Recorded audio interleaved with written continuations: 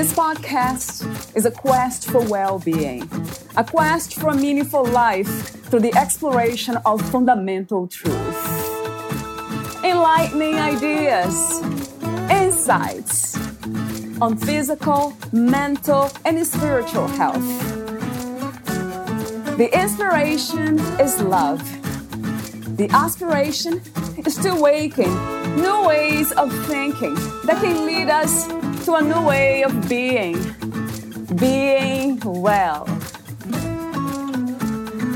Welcome to Body, Mind, and Soul Healing Conversations.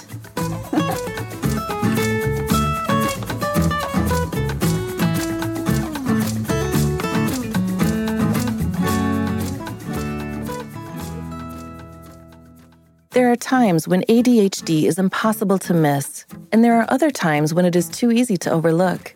In children whose symptoms mimic stereotypical ones, such as hyperactivity or impulsivity, the diagnosis is often made early, while those with less obvious signs, such as emotional dysregulation or sleeplessness, may go undiagnosed into adulthood. This episode discusses the most common ADHD signs. The behavior and presentation of ADHD are often stereotyped, despite the fact that it manifests in disparate and dichotomous ways. Consequently, not so obvious ADHD symptoms may go ignored or misdiagnosed in broad daylight. In such a situation, the subtle but lifelong symptoms of ADHD suddenly become unmanageable when triggered by unique and stress-inducing circumstances. Most adults don't get the help they need until then. The most common ADHD symptoms are being revealed today by Dr. Dara Abraham. Valeria interviews Dr. Dara Abraham. She is a Philadelphia-based psychiatrist on a mission to transform lives impacted by adult ADHD. With personal experience and 15 years of expertise under her belt, she creates tailored evaluations and treatments that help individuals thrive. As a passionate advocate for ADHD awareness, Dr. Dara enlightens healthcare professionals and the general public through her thought-provoking pieces in renowned publications like Attitude Magazine and Clinical Psychiatry News, and informative guest appearances on mental health and wellness podcasts. She firmly believes that adult ADHD can be conquered at any age and is dedicated to spreading her empowering message to the world. Meet Dr. Dara at drdarapsychiatry.com. Here's the interview with Dr. Dara Abraham.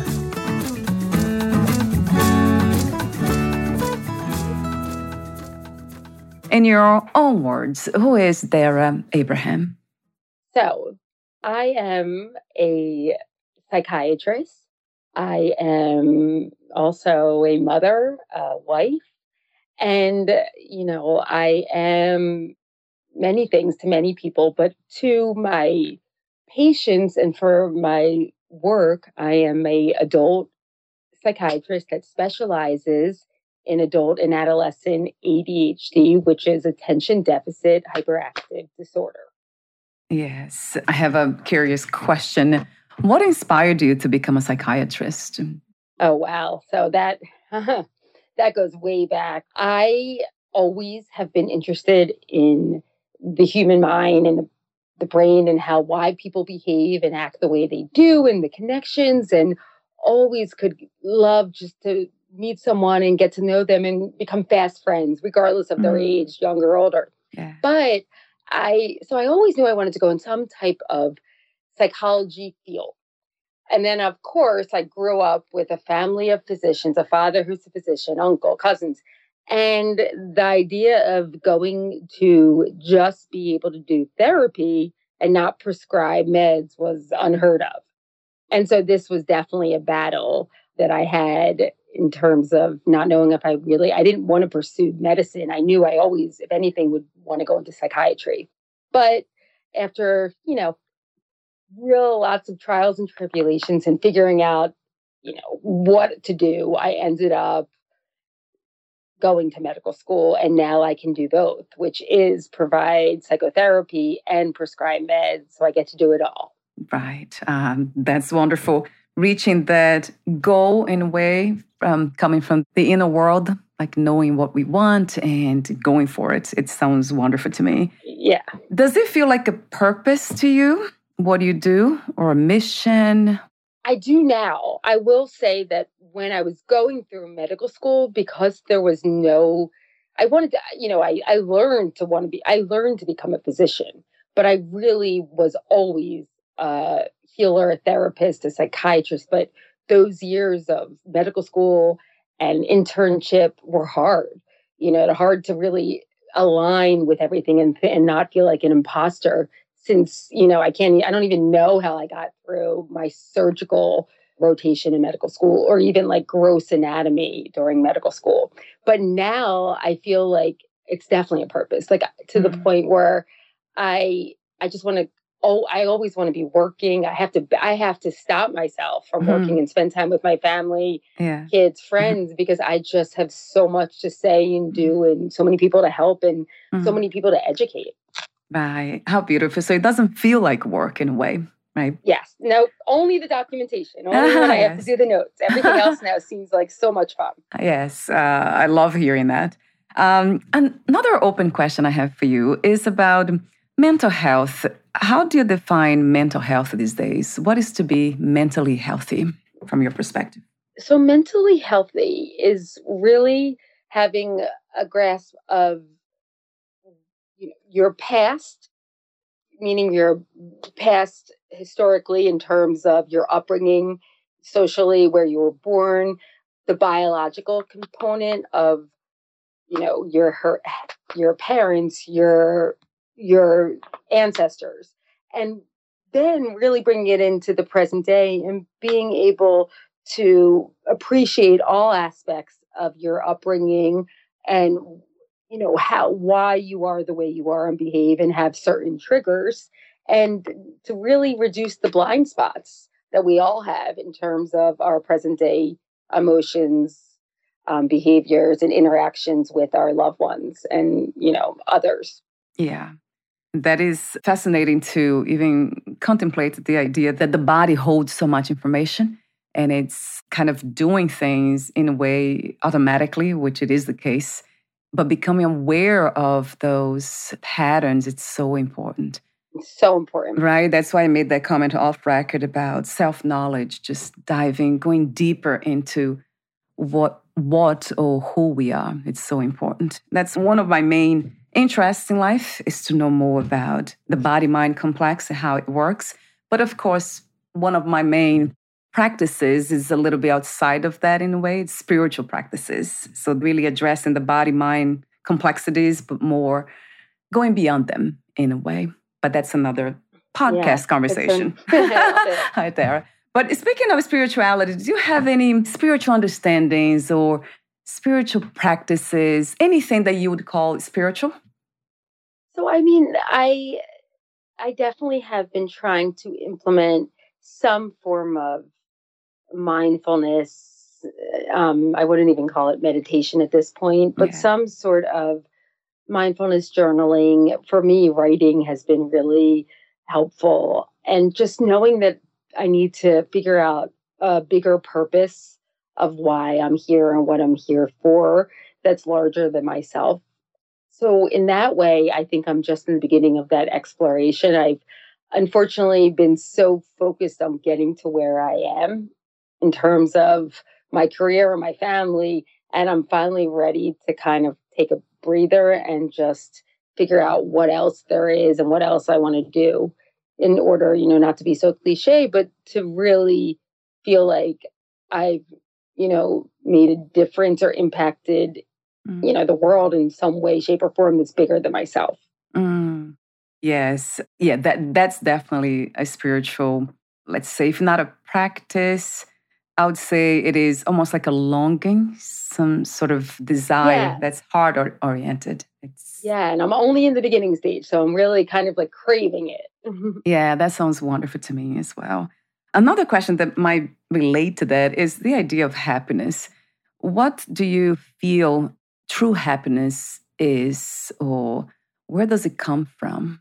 Oh, that's such a great question. And I'm sure over the years I've read so many articles, books on that. But, what I've realized, and also just working with my patients and my acquaintances and friends and family members that it really, really comes from within. And it really comes from a place of really accepting where you are, but still pushing yourself to grow, if that, and to evolve and to maybe achieve more, but initially accepting where you are. And acceptance Mm. comes with many things in terms of, a struggle to get through medical school, a struggle to get through high school, just accepting that and being really mindful of, the journey and figuring out ways to learn on the journey Mm. as opposed to just focused on that end goal. Yes, that's a beautiful insight that I absolutely agree. I call it curiosity. I kind of Mm-hmm. try not to go as deep, or perhaps not too ambitious in the sense of growing, evolving. I kind of try to make it simple. Okay, it's just being curious. Nah, like always, Yeah. waking up like, oh, what is this today? Well, it's a new day, but what does it bring? And exploring from almost like a childlike lens. That has been my practice too. Yeah, and to be honest, I think one thing that I think really brings happiness for most people, and which I've been struggling with, is relationships. It's really hard Yeah, as one adult to maintain those friendships from grade school, middle school, high yeah. school. And for me personally, I am can we all can get very egocentric and almost like not to use the word narcissistic, but almost that really narrow focus of everything. My life is too busy. I to attend to my children, family, and also work. How am I going to have time to cultivate and continue these friendships or other relationships? And so I think that in the ends of, when I talk to some of my patients that are, past the age of 65, Yeah. really that's what they look back on. That's what brings them happiness, that connection. Ah, yes, connection. That comes up a lot when I talk to people here. I'm going to ask my ending questions. Connection, that's a big one. And I absolutely agree. Relationships, they are not easy, but they are so enriching. Yes, and they Right? take work. They really take Yes, work. for sure. A lot of work. Yes. One more question for you within Yeah. the open questions. When you mentioned happiness related to accepting where we are and then using your words, growing, evolving, and then I said being curious, would you say that all this is connected to the work of healing and it is the goal of healing? Yes, I do. And I think of healing, in terms of that, what that means to someone and what the definition of healing is. But definitely, there's so many forms of, you know, even like a micro trauma type of Yeah. response to something that, may not be traumatic for someone else, but like healing in terms of just, that self actualization and really coming to terms and figuring out what it is that makes you feel fulfilled. Yes. Wow. Yeah. Answering that big question. Well, it's a huge one. Yes. And do you think that changes the question of what makes us peaceful, fulfilled, happy? Is that something that's dynamic? Oh my Or God, beyond. I yeah. think for Yeah. me, it changes on a daily, hourly basis. Right. But most Yes. people, yes, I think every stage of their life, and whether it's decade or yearly, it's just, it's different things in terms of where they are. And I think looking back at, even my 20s and 30s, I'm letting you know my age. The real ever what I desire and what I truly brings me contentness and happiness is so different. Yes. And that's the beauty about life, isn't it, Dara? That it's always moving and there's so much to be explored. So why miss it? Or the Exactly. opportunities, right? To be happy in a different way, to feel fulfilled in a different way. So with anything that comes our way, in a sense, being present to what is present. That's a beautiful concept. Not easy to execute, to really live by, but worth exploring from my perspective. Totally. So let's dive into the topic of ADHD awareness. So I guess the very first question that I should ask is, what is ADHD? Okay. So that is attention deficit hyperactivity disorder. And there are technically there are three different kinds, subtypes right now, but most people have a little bit of both. And so basically the combined type. But if we break it down, it's inattentive. So it's ADHD inattentive type or ADHD hyperactive impulsive type or ADHD combined type, which is both symptoms. And so really it's just breaking down the symptoms of inattention, which are difficulties with the obvious of focus, sustained attention, but also includes forgetfulness, motivation, consistency. And then we have the hyperactive, which is an obvious one when it comes to maybe the cliche of a little boy who won't sit still and physical hyperactivity, but that also includes the internal hyperactivity, which we see in little boys that grow up to become men and little girls, as well as adult females. And that's that internal hyperactivity, the noisy brain, we call it, the brain that doesn't shut off, as well as impulsivity. And so impulsivity, I'll just reference the adult picture, really can be so many things. It can be impulsive emotions. So impulsively, your emotions just kind of become dysregulated quickly. It can be impulsive language, kind of hitting below the belt during a fight with your partner, not taking that pause, or impulsive overeating, binging, shopping, things like that. And so really, really, ADHD really is not the best name for this disorder. Since it's not really attention, it's not a deficit of attention. It's really a regulation disorder. And so it's the inconsistent ability to regulate attention as well as activity, as well as emotions. And so many people with ADHD actually have something that's still, and I forgot to mention this one, still an inattentive symptom, the hyperfocus. So people think of it as this positive, great quality, but it also can lead to some detriment. But it is still considered an inattentive symptom when you hyper-focus on things that you enjoy, or you get in that hyper-focus mode. And then there's that inattention, and then there's that hyperactivity. But there's many folks out there with ADHD who actually have hypoactivity, which just means the opposite, which they have no motivation. They're kind of lethargic. They can't really get into much. And then it's self-explanatory, the emotions, that's the hyper emotion. Someone's very reactive. And then we also have people who really just have difficulty with emoting that comes down to brain chemistry. Right. Wow. Now I have too many questions here. Let me begin with another one. Why did you become interested in treating ADHD?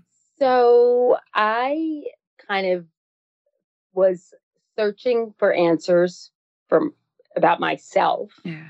And I finally accepted that there may be this underlying, what ADHD is, a neuro developmental disorder in myself. Yeah.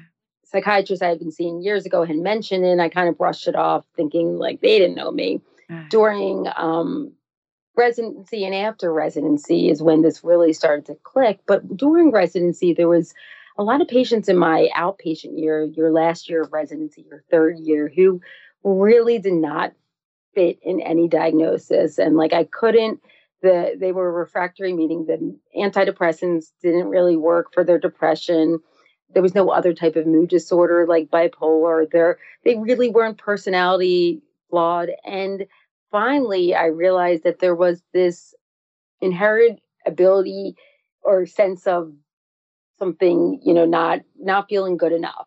And the more I went into it, I realized there was this whole symptomology of this idea of not reaching someone's potential, imposter syndrome, feeling that any type of attention or focus is so much mental energy. And so while really diagnosing a lot of my outpatient third year as their therapist as well as their prescriber, I started to see my own provider and really start to figure out, get a formal diagnosis and get the treatment that I needed, which was medication and therapy. Yes. Wow. That's amazing. It's a meaningful, from my perspective, I have to say that you come from your own experience. So it's in a way easier to help others facing these challenges. That's really wonderful to know too. I did read that on your website, and you're very transparent about that as well. So a question that came to me that I thought about was yesterday reading all this is ADHD under the neurodiversity classification? Yes, it is. Yes, it is. And it's different than other it's not necessarily just a developmental disorder. Right. It's like autism spectrum or other Yeah. pervasive developmental disorders, but it is considered a neurodiversity. It relates more to brain differences and some disabilities, right there. It's not really a pathology, right? Exactly, exactly.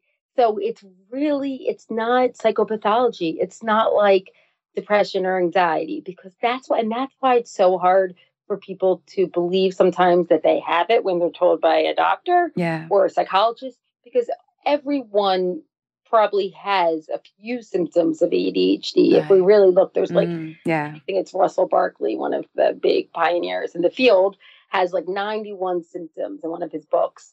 And really in the DSM-5 are supposed to be our Bible that don't usually I wouldn't really credit it like that, but there's at least maybe only 20 or so in terms of formal diagnosis for the inattentive and hyperactive impulsive.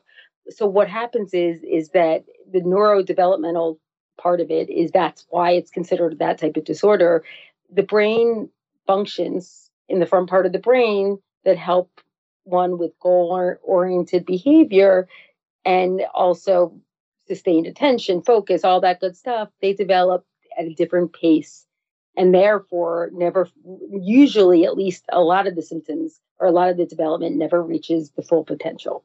Right. Yeah, that's what I thought. I talked to somebody recently, an autistic psychologist, and it was kind of we had so much fun because he was really like all over the place, and not me too, and then both of us, and then we laughed so much. It was just the most fun interview That's so that I can awesome. remember. We were like, he's talking about blueberry muffins all the time. That he loves that. I love that. Yeah, super informative, highly intelligent, but also, let's say, open in the moment. Whatever it is that I would ask, he would expand in a fun way and then bring it back to the subject. I mean, it was just the most amazing thing.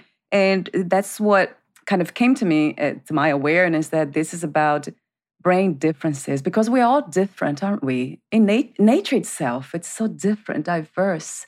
So, and we are nature. Yes. I can't help it, but think that way. But at the same time, that's what makes it so hard for, a family member to believe that their partner has ADHD as a disorder. Since if that partner also has some symptoms, it's easy to kind of brush off as, but what do you mean? Yes. I do that too. Or what do you mean? She pays attention when she wants to. She just doesn't pay attention to me. Yes. You know what I mean? So and that's where we really have to look at when it becomes just symptoms and when it becomes a disorder. Yes, right. In the sense of being, let's say, become harmful, right, to one's health and well-being. Like overall, like at least affecting at least two areas of their life, like affecting school as well as their work or school and their home life, or socially, they're not really connecting with others. Yes, yeah, that's signs to look for. Another question I have, you said that makes ADHD difficult to be diagnosed. Talk to me a little bit more about that. What makes it so hard for diagnosis? Oh, God, so much, so much. So unfortunately, only in the past 15 years or so has it been really identified in adults.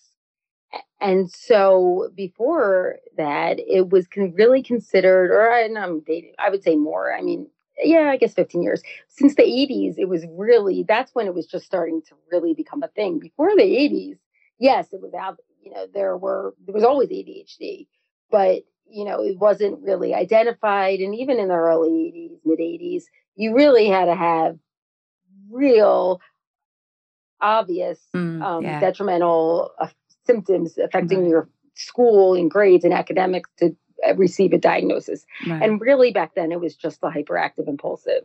So that's number one. So the diagnosis itself the name of it has never been great, and it's gotten better, but still not great. The actual criteria that is used to diagnose is still pretty poor. It it really doesn't include many things. It leaves out the emotional part, the emotional dysregulation. It leaves out sleep. 80% of adults with ADHD actually have some form of sleep disorder, whether it's trouble for falling asleep, early insomnia, staying asleep, which is middle insomnia, or even, having trouble with having their deepest part of sleep right before they wake up. So trouble waking, as well as restless leg. There's so many things. So really, it's the criteria and not identifying all the different symptoms. And then there's so many symptoms that every person with ADHD looks different. And so my ADHD compared to a friend's ADHD is so different. One of my very close friends and I always talk about how our symptoms are so different, but they're both significant and disruptive, but so different. Meaning I will literally be paralyzed and not get up because I don't know where to start, where my friend will not stop doing things and, things like that.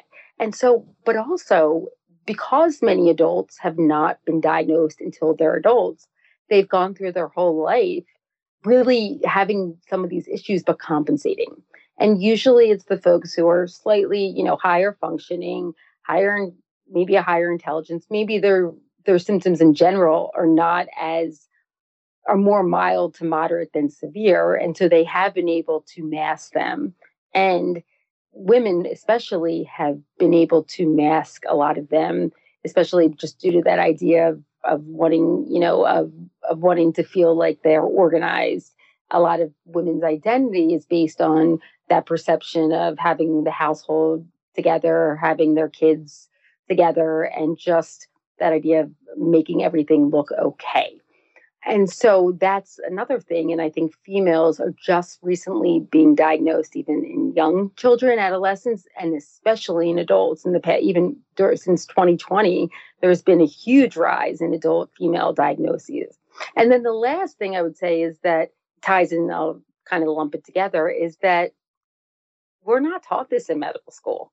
I think I had probably one small, not lecture, one like small segment on during my child rotation in medical school during residency. I think I learned a little bit about ADHD pertaining to children and adolescents, but not much at all. And so really these provide, graduating, going into psychiatry, or even primary care physicians, pediatricians, they don't get the training. And even if they do, the training is outdated. And then tying onto that is that the first line of treatment for everyone, including 6-year-olds, 20-year-old, 75-year-old, is a controlled substance. So the first line treatment, the most effective treatment, is controlled substances, which scares the patient, the family member, as well as the prescriber, the physician. Wow. That is incredible how we don't get to learn a lot of the things we should learn in a way, not just in school, but in life itself. It doesn't come with that manual. So that's why I love the idea that we can become more curious about anything that's presented to us and kind of tend to go deeper. And I've seen that a lot more talking to so many professionals here. And I see psychologists and medical doctors, and how curious they become when they are not able to treat certain diseases, disorders, and then they just go on their own, kind of searching, finding out their own way to find a solution to help them. It's just beautiful to see that. Yes, I sometimes go down. I love when I'm on this search to figure out a patient's medical, why they're having some belly pain. I'm like, stay in my lane. I got to tell myself to stay in my lane a lot. Yes, I love that. It's, to me, it's just, it's beauty itself showing up. Yes.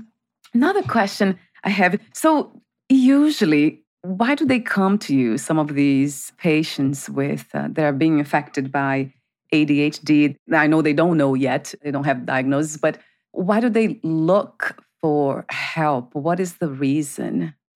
Yeah, so usually a couple different things. One is that maybe their life just got a little bit more complicated and they finally realized that something is not, or their life got a little more complicated. They had their first kid, they got married, they moved, they started a grad school program, and they're no longer to use the coping skills and strategies that they use their whole life to help with focus. They don't have the 20 hours a week to prepare the way they did before in maybe college.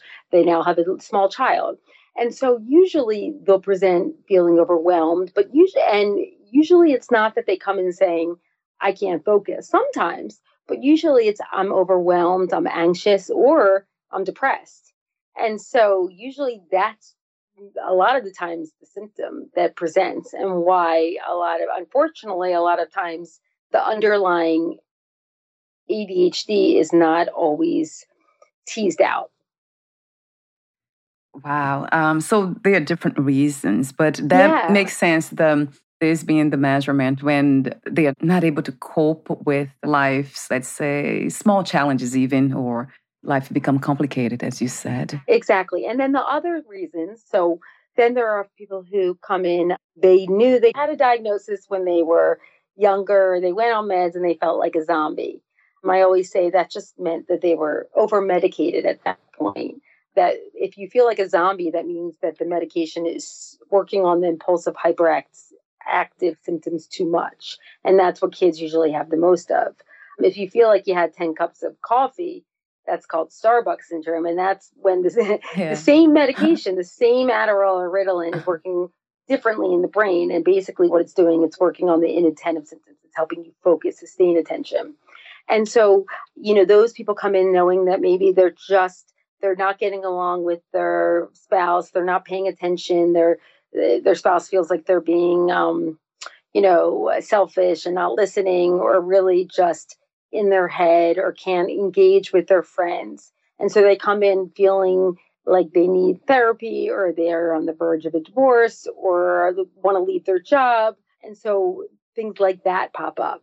A lot of emotional dysregulation, even if it's internal. Sometimes maybe they come in and, I have couples who basically the wife drags the husband in because of anger management issues. And then I figure out, that there is maybe some mild substance use, but all along it's been this underlying, untreated ADHD, but they've been super successful, but they've also had to use different strategies, and some less healthy than others.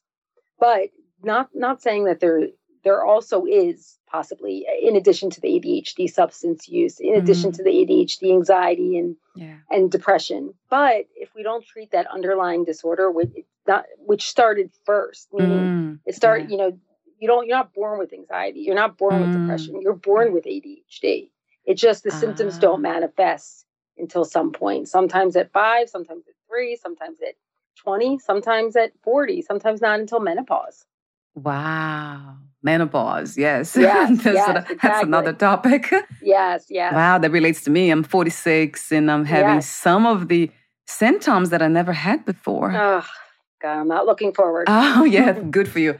I'm almost there. Yeah. Wow. And then I feel this, I would say 2 weeks before the menstruation comes, and then the attention, and I become a lot more irritated in a way, with my husband, and I say things. I tend to be very kind because my practices they are founded in spirituality. So it's meditation, that this is my guiding principle. Even if I have to say the truth, that it's really harsh, it has to be in a kind way. So I keep that principle. I never lose touch with it. But it's that I'm a lot more straightforward. I don't hold back in those during those times. I know the body's going through something, the hormonal change. So then I have to ask the question, because it caught my attention on your website, one of your blog posts. It's the hormonal link between premenstrual dysphoric disorder and ADHD. So I'm wondering if this is something that is it's happening to me, and how would I know? So there unfortunately is not enough research out there to have all the answers. But what we do know is that the neurotransmitters such as dopamine and serotonin are closely related and affected by the sex hormones, which are estrogen, progesterone, and testosterone. And so when someone has ADHD, when we look at when we break it down, it really biologically means that their brain has less dopamine activity. And so, that dopamine is needed for alertness. It's needed for impulse control. It's needed for planning, organization. It's needed for a lot of things, but it has less. Right. And then the serotonin is less in people with anxiety or depression. Right. And so when we put those aside, then we have the sex hormones. Everyone has different distributions of sex hormones. Even females have testosterone. Yeah. So during a woman's cycle, once they menstruate for the first time, menarche, they will start to have fluctuations in these hormones. It's actually not the amount of the hormone that causes the issues. Yeah. It's the sensitivity to the fluctuations. So, right. When people say, well, why don't I just test my hormone? Well, that's not going to tell us much unless there's specific things that the OB-GYN is looking for. But what we can say is that we can really watch the patterns. And so premenstrual, so what happens is the relationship exists. It's very simple. When estrogen is high, it actually increases the dopamine and serotonin. So when your estrogen is high, which is the first 2 weeks of your cycle, and I'll go back to that in a moment, you actually have better alertness, cognition, and you actually will feel less anxious and you'll feel less irritable. And then as the first day so that's the first 2 weeks, and we consider the first day of the cycle your first day of your period. So let's just say the first day of your period, and then 2 weeks after, if you have a typical, if you have a perfect 30-day cycle, which is rare, but still we'll go with that. Then on day 14 is when the estrogen starts to decrease in relation to the progesterone. And at that point, that's when higher progesterone actually has an inverse relationship, an opposite relationship with the level of dopamine and serotonin. And so that's when you will notice that even though you're taking ADHD medication, you feel like it's not working. You took your Adderall on day 17 and you can't focus. Your brain feels foggy, or your Prozac that you've been on forever doesn't work. Though you feel more irritable. You feel more like just a lot of not just physical PMS, but that mental. So that being said, every different part of a woman's life, it can change. So it's not menopause that really causes the issue. It's the perimenopause. So during perimenopause, which is anywhere from 30, mid 30 all the way up to, 60, whenever it is, it can last a couple months. It can last a couple years. It's that continuous change and that decrease in estrogen continuously in relation to progesterone that really causes the symptoms of perimenopause, which is basically the decrease in estrogen. So the cognition feels foggy. This is the first time that maybe it gets to the level where they're like, what's going on? Am I having dementia? Or yes. Am I finally realizing I had ADHD my whole life and it's finally at that threshold? Wow. That's a lot of information to digest. One of the things that you said that caught my attention immediately, it might be resonating perhaps with me, is the sensitivity to hormonal change. I mean, it is happening, but it depends how sensitive you are. That goes for trauma too, because something really bad could happen to somebody and affect them for life. And the same thing could happen to somebody else and not really affect them much. So it depends really in our own chemistry, the way the body works. Definitely. Good analogy. Yeah, in my case, I eat very healthy. I'm very healthy oriented in the sense of working out. I'm in good shape and everything. But yes, when you talked about people who take medications and then they're feeling like it's not working, the medication is even not working. In my case, almost like everything that I do health-wise feels like it's not working. All my supplements, the workouts, meditation, nothing's working. I feel like, why is this happening? Why am I responding this way to whatever it is? Yeah.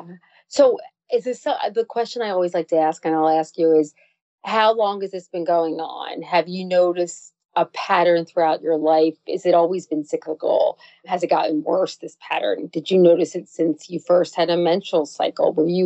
Sometimes people don't always know because they've been on a birth control, which the goal of birth control or an IUD is to suppress ovulation and suppress the fluctuation of hormones. Although it's not perfect, they don't all do that.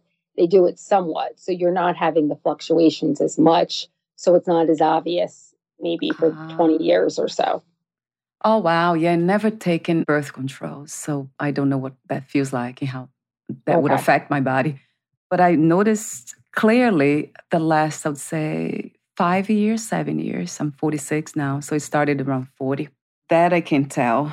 Yeah. So that has to do with what you said, perimenopause. Yes. Do we know when your mother, is that your biological mother? Yes, I asked her when the what do you call it? The menopause, right? Yeah, menopause when she started. She said it was at 47.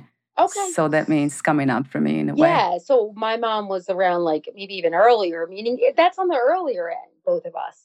So, and I'm, what am I, 43? God, I forgot I just had a birthday. So yeah, so that makes sense. So you obviously, hopefully this is kind of on the, I don't know, almost at the end of it. Oh, good. Like, yeah, I hope so.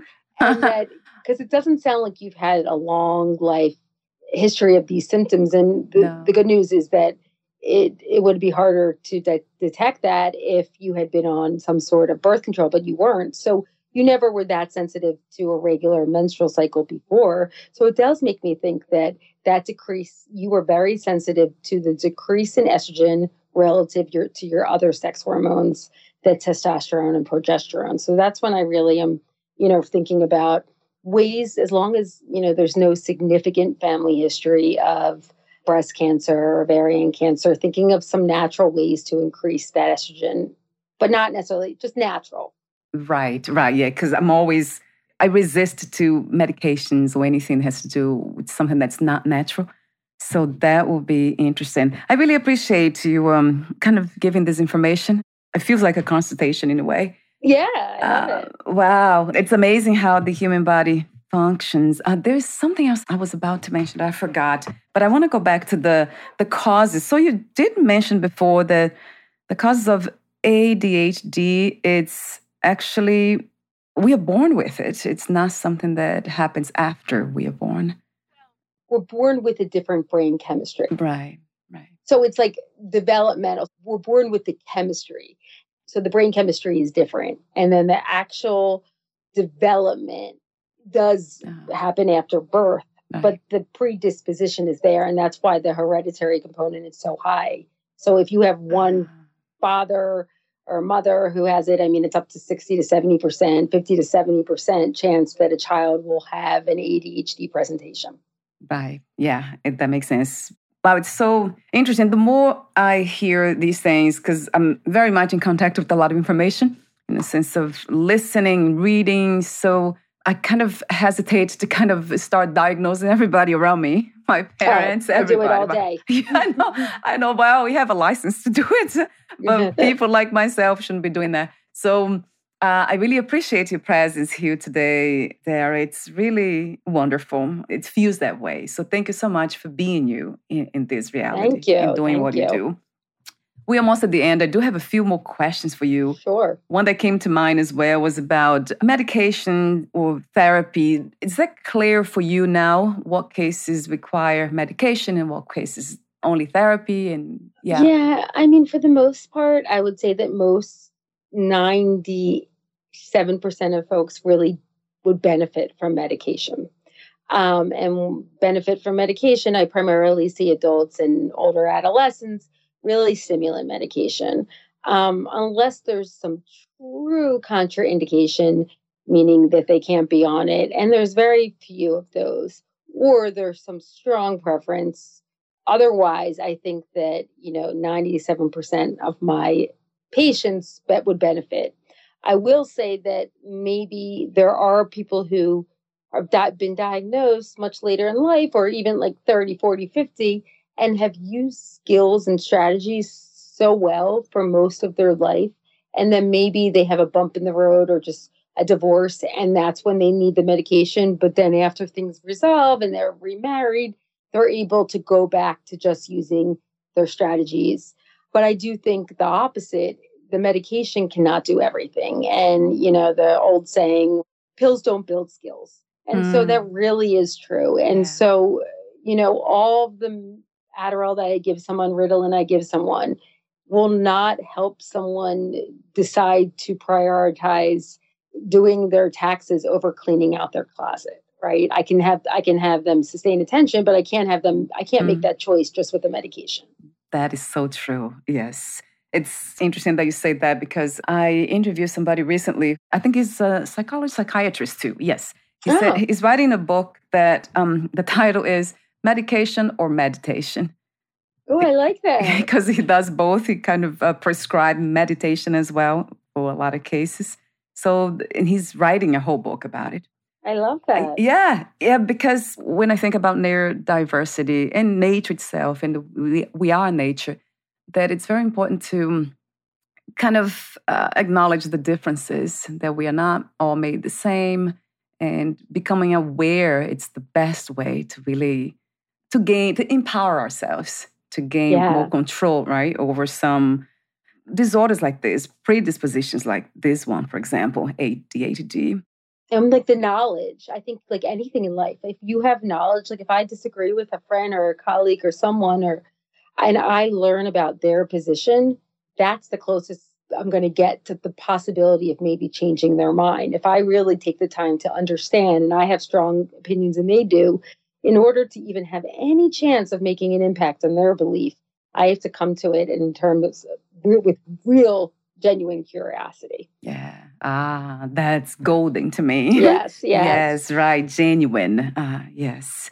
So before we say goodbye for today, I do have a few more questions for you. Love to mention too your services. I saw this on your website. It says ADHD clinical evaluation. That's one. Then ADHD medication management, ADHD focused therapy. So these are some of your services. Do you also meet your clients online and offline or only in your office? Right now, it's just been online. I did for years meet prior to the pandemic. Most of my patients have really liked this virtual connection. It's just been much easier to keep the appointments. So for now, it's continuing like that, but we'll see. Things may change. That's good to know. And before I ask you these ending questions, is there anything that you left unsaid for today's conversation? Anything you'd like to add? I just think that, I'm really hoping that everyone who needs to get an accurate diagnosis is able to obtain that.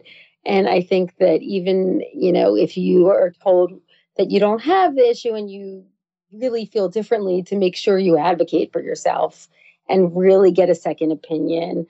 I'm hopeful that in the next 15 to 20 years that, more prescribers, whether it's psychiatrists, nurse practitioners, pediatricians, family practitioners, will really have the education and the information to feel comfortable and confident to make more diagnoses.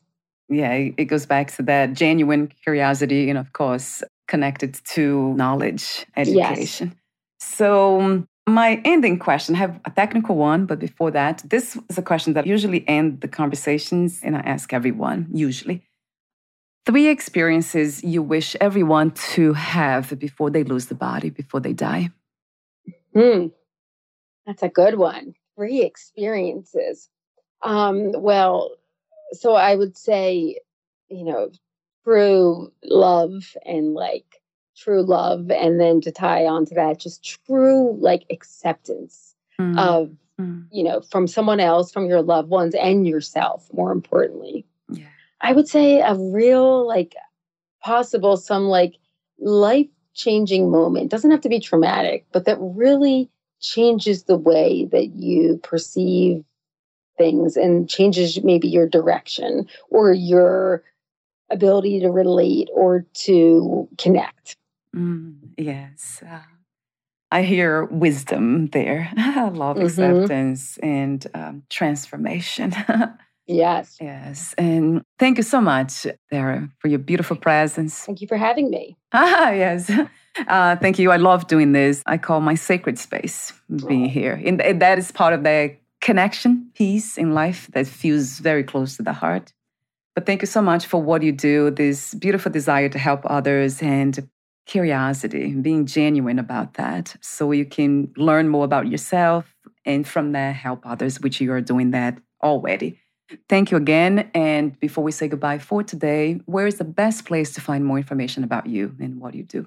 I would say on my website, drdarapsychiatry.com. And then you can always reach out at Dr. Dara at psychiatry at drdarapsychiatry.com. And, if you're in the Pennsylvania area, you can definitely message me for an evaluation. Otherwise, there are great websites to go on to find someone who can evaluate you. CHAD is one of them.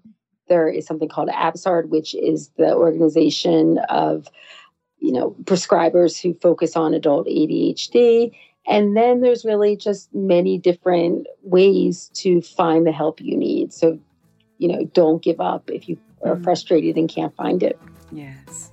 Yes. Thank you so much. And we'll talk soon. Bye for now. Thank you.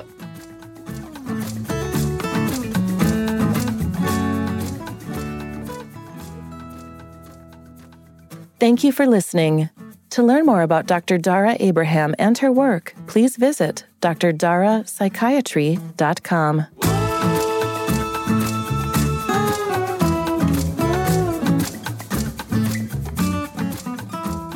To learn more about this podcast, please visit fitforjoy.org/podcast. Thank you again for listening, and bye for now.